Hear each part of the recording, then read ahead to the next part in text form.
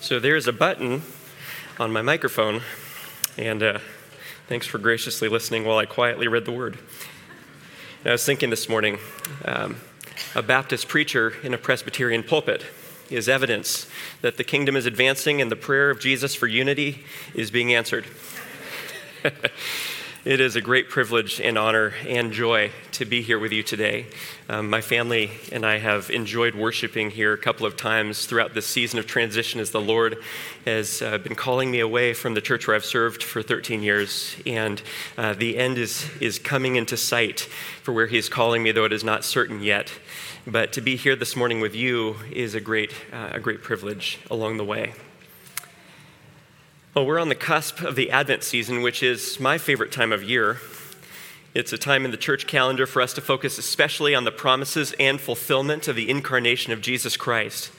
So the eternal Son of God becoming man so that He could live a perfect life in our stead and die the death that we deserve and rise from the dead. This is the essence of the gospel. And without those things, without the incarnation leading to those things, the death, life, and resurrection of Jesus, there is no salvation, not for a single soul. And as St. Andrews makes her way through Genesis, we come this morning to a text that is vital to that story of redemption. Now that story, the story of redemption, began in eternity as the Father and Son covenant together that the Son would come in time to redeem a people from their sins. And all of this plays out as Christ is the promised Savior when Adam and Eve sin in the garden. As you will remember back to Genesis 3:15, the promise that the seed of the woman would crush the head of the serpent is the first promise of the gospel. And the faithful, ever since that time, looked for the promised son. And so when Eve has Cain, she says, "I have gotten a man," thinking, "Is this the one?" And we see with the murder of his brother Abel, no, this is not the one. Maybe it's Seth, who's made in the image of Adam, but it's not him. Noah, he will deliver us from our suffering. No, he's drunk in the vineyard. But maybe Abraham. Abraham, perhaps he is the one that the story focuses on. And while indeed Abraham is the recipient of an amazing covenant from God and becomes God's friend, we are told, we know from how the story unfolds that it's not Abraham. For all that he had going for him, he had some pretty big flaws. Now, God promised him that he would be the father of a chosen nation, that he would be a blessing, and that through his line, all the families of the earth would be blessed. This is the Abrahamic covenant, which we see beginning in chapter 12 and continuing to be enfleshed in the chapters that follow, including in our chapter today. And so while Abraham isn't the promised seed, we see that he is the one through whom the promised seed would come to the very ends of the earth. The blessing of Jesus would be made known. And as that story unfolds in chapter 17, the focus narrows with the promise of a son from Sarah's womb who would be the forefather of the Redeemer to come. And this is the blessed backdrop to the scene we're focusing on today in chapter 18, verses 1 through 15. The title of which I'm calling, "The Son Promises a Son." The Son promises a son. These verses hang on the Christ-centered flow of Genesis up to this point, and they carry the story forward, focused on Christ, ultimately anticipating his coming 2,000 years later. This is a fitting precursor to Advent, as you'll see as we go through this text. And the way that we'll approach it is through three headings. First, we're going to see Christ's appearing in verse 1.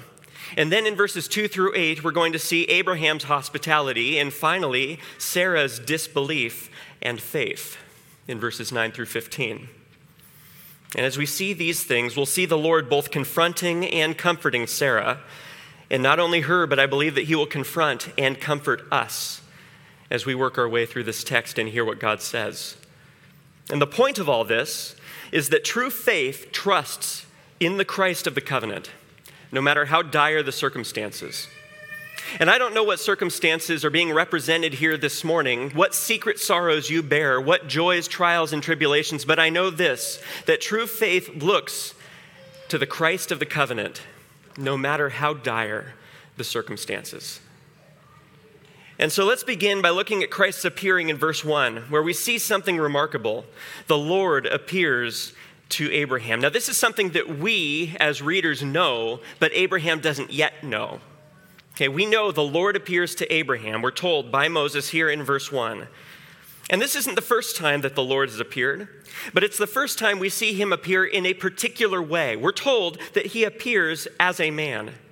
Now, we don't know exactly what appearings have looked like before to Abraham from chapters 12 through 17, but here we know that God appears at a specific place in visible form. Abraham is camped near the groves that belong to Mamre, which is at a place called Hebron. Hebron, which becomes an important place in the story, it's where Sarah is going to be buried after she dies. Isaac is going to live there for a time. Caleb, in the time of the conquest in Joshua, receives an inheritance that includes Hebron, and it's also the city where the great King David is going to reign for the first several years of his kingdom. And God appears to Abraham there. The appearing of God, something theologians refer to as a theophany, God appearing. And this theophany is unique because it's the first time we're specifically told that God appears in the form of a man, okay, with two angels who are with him, which Abraham looks up and sees as three visitors, not yet understanding the significance of it. But we have to pause and ask, what do we know about God? What do we know about God from the fullness of Scripture? Well, we know that whatever else is true about God, that there is only one God. The Scriptures couldn't be any more clear about this. It was at the heart of the Jewish faith. Hear, O Israel, the Lord our God, the Lord is one God. And we continue to read in Scripture, and we see also that this one God eternally exists as Father, Son, and Holy Spirit. And while each person of that divine Godhead is equal in majesty, glory, authority, and perfection, when it comes to redemption, to how God works in time for our salvation, each person of the Trinity has a specific role which is fitting to his person. And we see this all throughout. The Father creates, ordains, decrees, directs, and sends. The Son is the one through whom creation happens, who is sent by the Father into the world, and he alone, Christ alone, is uniquely suited to take on human nature for our redemption. The Father does not become man, nor does the Spirit. The Father doesn't die on the cross. The Spirit doesn't die on the cross. It is the Son. And the Spirit proceeds from the Father and the Son, and he carries out God's will in the world and applies the redeeming work of Christ to the people that Christ came to save. We ourselves gathered here today as the church are evidence of that. The Spirit has called us out of darkness into the marvelous light of Jesus. And focusing on Jesus, we see his unique suitedness to becoming man in Galatians 4, verses 4 through 5, where Paul writes, "But when the fullness of time had come, God sent forth his Son, born of woman, born under the law, to redeem those who were under the law, so that we might receive adoption as sons." Now, this is important for helping us understand what we're seeing here in verse 1 when the Lord appears to Abraham. Whenever we're told that God appears in visible form, we need to think whole Bible and understand that it is an appearance of God the Son, which is specifically a type of theophany called a Christophany, an appearing of Christ before his incarnation in a temporary but very real human body for a specific purpose, which in our story today is to declare the promise of a son to Abraham and Sarah. Perhaps Jesus had this very scene in mind when he shocked the Jewish hearers he spoke to in John 8.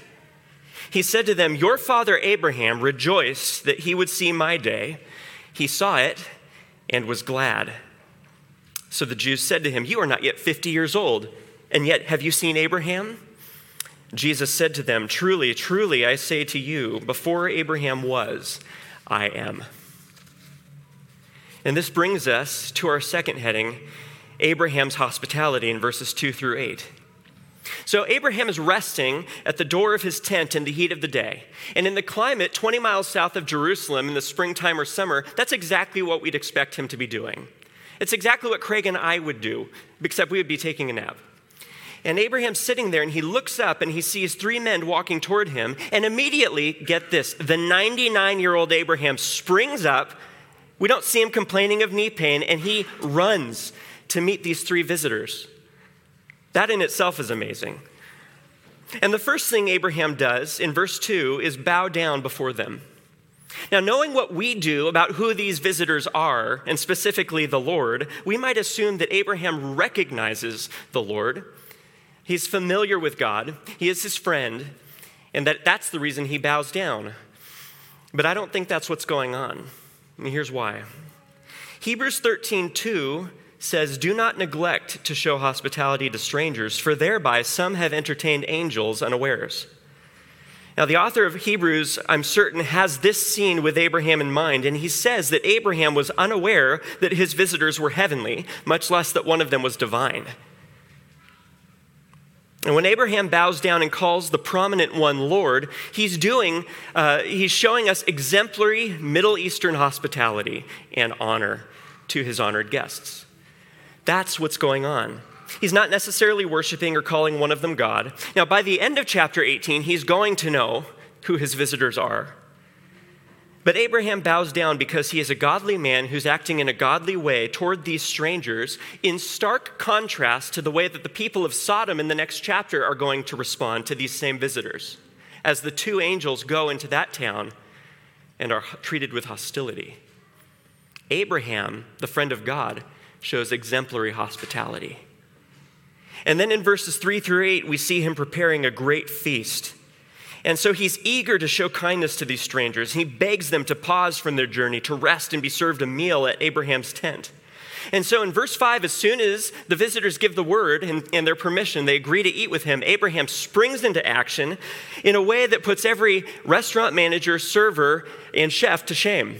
And I served for 5 years at an Olive Garden in Portland, and I can tell you that the 99-year-old Abraham puts the 20-year-old Rick to shame in the way that he responds. Abraham orchestrates a feast on a dime. And not just any feast, a lavish feast. He tells his wife to make 3 seahs worth of bread, which, to put that in perspective, is anywhere from 7 to 22 quarts of flour. And that is more bread than even I can appreciate. And I am self-described as a carbivore. There's 3 types of people: herbivores, carnivores, and carbivores. And that one's me. This is a big pile of small, unleavened cakes of bread that were baked on hot stones. And they were able to be cooked up very quickly, and with the finest flour, it's set before our guests. And as if the bread feast weren't enough, Abraham takes the best calf and has one of his servants slaughter and prepare it. So not only the best bread, but the best cakes, and then we're told in verse 8, the best cream to top it off. And so you have your 3 most important food groups: bread, meat, and dairy, which, if I'm understanding this theologically, is meant to be a sanction on cheeseburgers without the false guilt. Okay? And this is truly a fine feast whipped up by a man given to hospitality. And 2 things are noteworthy in verse 8. And I'll read that verse. Then he took curds and milk and the calf that he had prepared and set it before them, and he stood by them under the tree while they ate. First, Abraham stands by as Christ and the angels eat. And this shows us something remarkable about the man who has been specially chosen by God to receive his covenant and be his friend. Being the great man that he knew he was, he yet served with meekness as his guests ate. And this points us forward to the hospitality of his promised descendant, Jesus Christ, who did not come to be served, but to serve and to give his life as a ransom for many. And the second thing to note is the fact that Christ and his angels are actually eating here. And this cuts away any idea that they're just apparitions, that they're just, they look like, they're physical, but they're not. They're just ghosts of some kind. That's not what's going on. Whatever else is going on in this theophany, we can see that God and the angels here actually took on temporary but real human bodies and ate. Now, this is a miracle, obviously, and it's out of the ordinary. But we have here a foreshadowing of our Savior's miraculous incarnation as he comes to announce the miraculous birth of his forefather as pertains to the flesh, Isaac. The Son announces a son. Now, not all mealtime conversation is riveting, as anyone who's sat with toddlers knows. But we have here a truly jaw-dropping dinner table conversation, which leads us to focus on verses 9 through 15 and Sarah's disbelief and faith. Now, presumably during the meal, the visitors ask Abraham where Sarah is. Now, as the God-appointed overseer of the home, she was in the tent, as Abraham points out. And having brought up Sarah, we see a divine prophecy from Christ in verse 10. The Lord said, I will surely return to you about this time next year, and Sarah, your wife, shall have a son. So in about a year, he's saying that Sarah will have a baby boy. Now, on the face of it, a casual reader wouldn't think there's anything odd going on. I mean, women have kids all the time, right? But in verse 11, Moses writes a comment to show us that this is anything but an ordinary birth. Moses shows us it's miraculous and physically impossible. He says, now Abraham and Sarah were old, advanced in years. And we think, well, how old are we talking? I mean, Picasso had a kid late into his life. But he says, the way of women had ceased to be with Sarah. To say that the 89-year-old Sarah was postmenopausal is an understatement. She couldn't have kids anymore. That door had closed, the ship had sailed. As one old commentator put it, her monthly visitors had stopped visiting. And this helps us understand Sarah's disbelief in verse 12. She was well aware of the promises of the covenant that God gave to her husband earlier, but she had given up all hope that those promises would come to pass. She knew God's word, but she struggled to believe it. She struggled to believe it. Now, there's no indication here that Sarah knows yet that she's listening to God himself.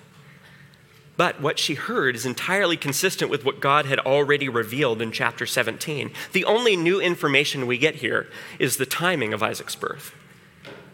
So when Sarah hears the prophecy that she would have a baby in a year, she laughed to herself. Now, to be fair, Abraham also laughs at this same news in chapter 17, but there's a crucial difference between their two laughs. Abraham's laugh is a laugh of faith, belief, and joy. Sarah's laugh is a laugh of contempt, bitterness, pain, and disbelief. To be barren in the ancient Near East was seen universally as a curse. Sarah had come to terms with it, and it was deeply painful. When she hears the words of Christ here, that wound is reopened afresh for her. She's not laughing because she's joyful. She's laughing because it hurt. She didn't believe what she was hearing, not for a moment. In verse 13, though, she starts to realize that her guests aren't just ordinary travelers. This isn't just an inconsiderate man touching on a nerve. This is a divine guest, and she realizes that even though she laughed to herself and thought nobody heard her, she was hiding behind the door of the tent, remember? Yet, one of these guests was omniscient. He knew exactly what was going on in the thoughts of her heart. He knew what she was thinking, and he asks Abraham, why did Sarah laugh and say, shall I indeed bear a child now that I am old? Now, you can bet that he had Sarah's attention at this point. She wasn't laughing anymore. She'd been caught. Now, put yourself in that situation. What would you be tempted to say if you caught someone scorning and disbelieving something you promised as a blessing to them? I know that in my offense, I'd be tempted to say, fine, don't believe me, I'll take my blessing and be on my merry way. I'll give it to someone who's a little more thankful. But that's not what God does. It's not what God does. This is where we see him both confronting and comforting Sarah. And he does it, now this is crucial, he does it by reminding her of who he is. He does it by reminding her of who he is. And summarizing one of the most important lessons in Scripture, he says that nothing is too hard for God. And friends, I'm going to just pause and say, if it was true back then, it's true today because God doesn't change. Nothing is too hard for God. Perhaps somebody needs to remember that right now. He is the covenant-keeping, miracle-working God. The Lord had made a covenant with Abraham, promising that a miraculous baby boy would be born to two ancient parents who couldn't have kids. And this miraculous birth would be an important link along that chain of redemption, starting in the Garden of Eden, all the way to the miraculous birth of the one who was foreshadowed by Isaac. And he was the very God who was speaking with Abraham and Sarah, who in 2,000 years would don human flesh one final time in a way he hadn't before, to stand as our Redeemer, the God-man, forever and ever. But Sarah couldn't see all that. She wouldn't see all that, not until she was confronted. All she could see was her bitterness and disappointment that she couldn't have children.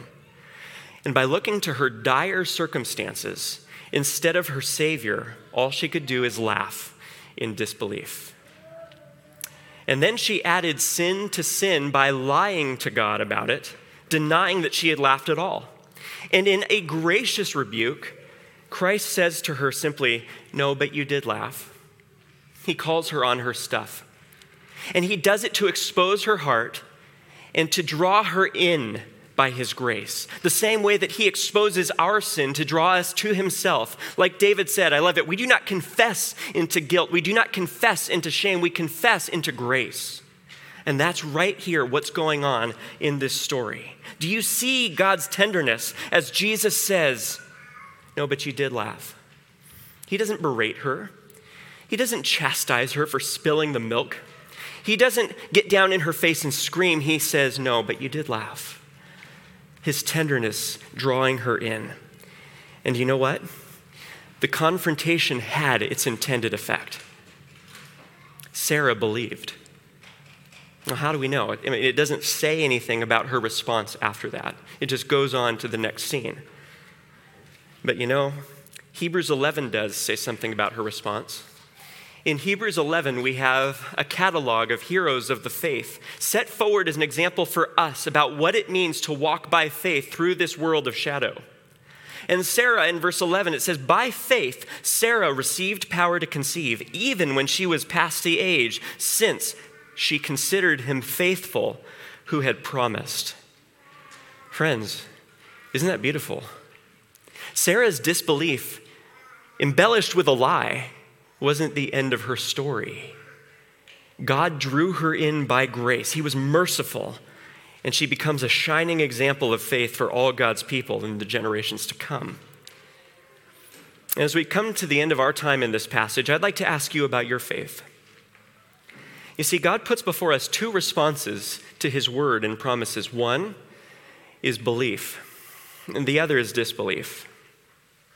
That's the story, Sarah's story, going from disbelief to belief, from a lack of faith to faith. That's the story of every one of us who is in Christ. Friends, as we were born in deadness of our trespasses and sins, not believing in God and scorning him, and yet being drawn by the Holy Spirit through the work of Jesus to have faith in the gospel.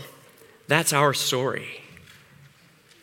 But that doesn't mean that along the way, it's necessarily easy to live by faith, even after we've been made new. Can we not each of us attest to the fact that life is hard? And sometimes, even though we know how eternity is going to turn out for us, we struggle sometimes now to believe the gospel. We struggle to believe the promises of God. And so I'd like you to examine your faith, and I'm going to leave you with three aspects of faith that we see in this passage. Consider with me, if you would, how these aspects of faith are playing out in your own life. And the first aspect of faith is faith's foundation, which are the covenant promises of God in Christ. See, all true faith is grounded in the sure word of God. It was the word that Abraham believed. It was the word Sarah was struggling to believe, but would believe, and specifically the promise of the gospel. See, for Abraham and Sarah, the promise of a son in their old age pointed forward to the eternal Son who would come to save us from our sins. That covenant made with Abraham pointed forward and anticipated and even called for the new covenant that Christ would effect in his death through the shedding of his own blood. What we're going to celebrate this morning as we take the Lord's Supper together. This is our hope. Faith's foundation is Christ in the gospel. It is a foundation that is unshakable, never changing, and always sure. Is your life built on the firm foundation of Jesus Christ? I would ask, have you trusted in him personally as your salvation? Or are you trying to go it your way, hoping that it'll work out? See, Abraham, in the days where he struggled to believe God's promise, went about it his own way. He had a son with his servant, and it did not go well. But with Christ, it will be well with your soul, as it would be with Abraham. The second aspect of true faith we see is faith's obedience. Wherever we open in Scripture and read about faith, we read about an obedient faith. You can't read anything in the Bible about faith without realizing that genuine faith works itself out in obedience to God. But where do we see that in Genesis 18? Well, I'd suggest there are two ways that we see it, and we need the New Testament writers to flesh them out for us. The first I've already alluded to by reading Hebrews 13:2, which is hospitality. Abraham shows hospitality to strangers because he was a friend of God. Abraham was righteous, but not because he wasn't sinful. You've already seen up through Genesis 17 how Abraham deals with quite a bit of sin in his own life. No, he is righteous because he believed God, and that faith was worked out through hospitality when the pagans down the road in Sodom were going to meet these strangers with hostility. Obedient faith is a hospitable faith, and the way that we open our homes and lives to one another and to strangers is an evidence of a vibrant faith in Christ. And the second way we see faith working itself out in obedience here is more subtle, which is the godly submission of a wife to her husband. Now, focusing in on one word in verse 12, when Sarah refers in passing to Abraham as her Lord, Peter tells us in 1 Peter 3 that this is how the holy women who hoped in God used to adorn themselves, by submitting to their own husbands, as Sarah obeyed Abraham, calling him Lord. And you are her children if you do good and do not fear anything that is frightening. Now, never is it suggested that, wives, you should call your husbands Lord or Master. In fact, ladies, if your husband ever asks you to do that, just give him a holy laugh and then go do your thing. Okay, that's not the point. The point is that Sarah had a posture of love and submission to her husband. And wives, know that how you live with your husbands has the potential to be a powerful testament to your faith in Christ. Because marriage has always been between two people who are equal in worth and honor. But the way that Christian husbands and Christian wives express that honor is different. And all of that is designed by God specifically to tell the story of the gospel, the redeeming love of a Savior for his church, the bride who responds in joy to him.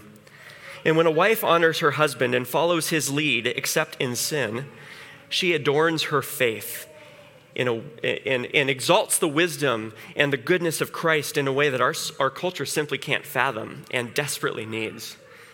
It's glorious, and it's God glorifying. Friends, faith's foundation is the gospel. It expresses itself in obedience, and its focus is Christ. That's what we see here. Faith's focus is Christ, the final aspect of faith. When Sarah was looking at her circumstances instead of her Savior, she faltered. She went so far as to call God a liar and then to lie to God's face. But when she turned her eyes upon Jesus and looked full in his wonderful face, then the postmenopausal barrenness of earth grew strangely dim in the light of his glory and grace, and his promise was fulfilled in the promised Son a year later. A promised Son that pointed forward to the ultimate promised Son who came to take away the sins of the world. And that's the point, friends. True faith trusts in the Christ of the covenant, no matter how dire the circumstances. Please pray with me. Oh, Lord God, we are grateful and praise you for the very real, very human, very frail, and very divine faith of Sarah and Abraham that you worked out in them because you loved them. We praise you for your tenderness shown in this passage, a tenderness that sometimes we struggle to believe and that we ourselves need every day. We thank you for not treating us as our sins deserve, but for speaking to us in your tender mercy through Christ. Your mercies, Lord, we know are new every morning. Great is your faithfulness. It is a great joy at this point in redemption history to look back on this scene and to know how that story pans out, to know that ultimately, Jesus, you would come 2,000 years later to bring all of this to its completion. For all the promises of God are yes and amen in you. And so this morning, as each one of us are where you have divinely placed us in your providence, help us to believe in your same goodness that Sarah and Abraham believed in, to trust in your same promises that they themselves were called to believe in, to know that whatever the future holds, you work all things together for the good of your children, for your glory and for our joy. And it is for that joy and that glory that we now pray. Strengthen our faith, and now as we come to the table, blessed be your name. Amen.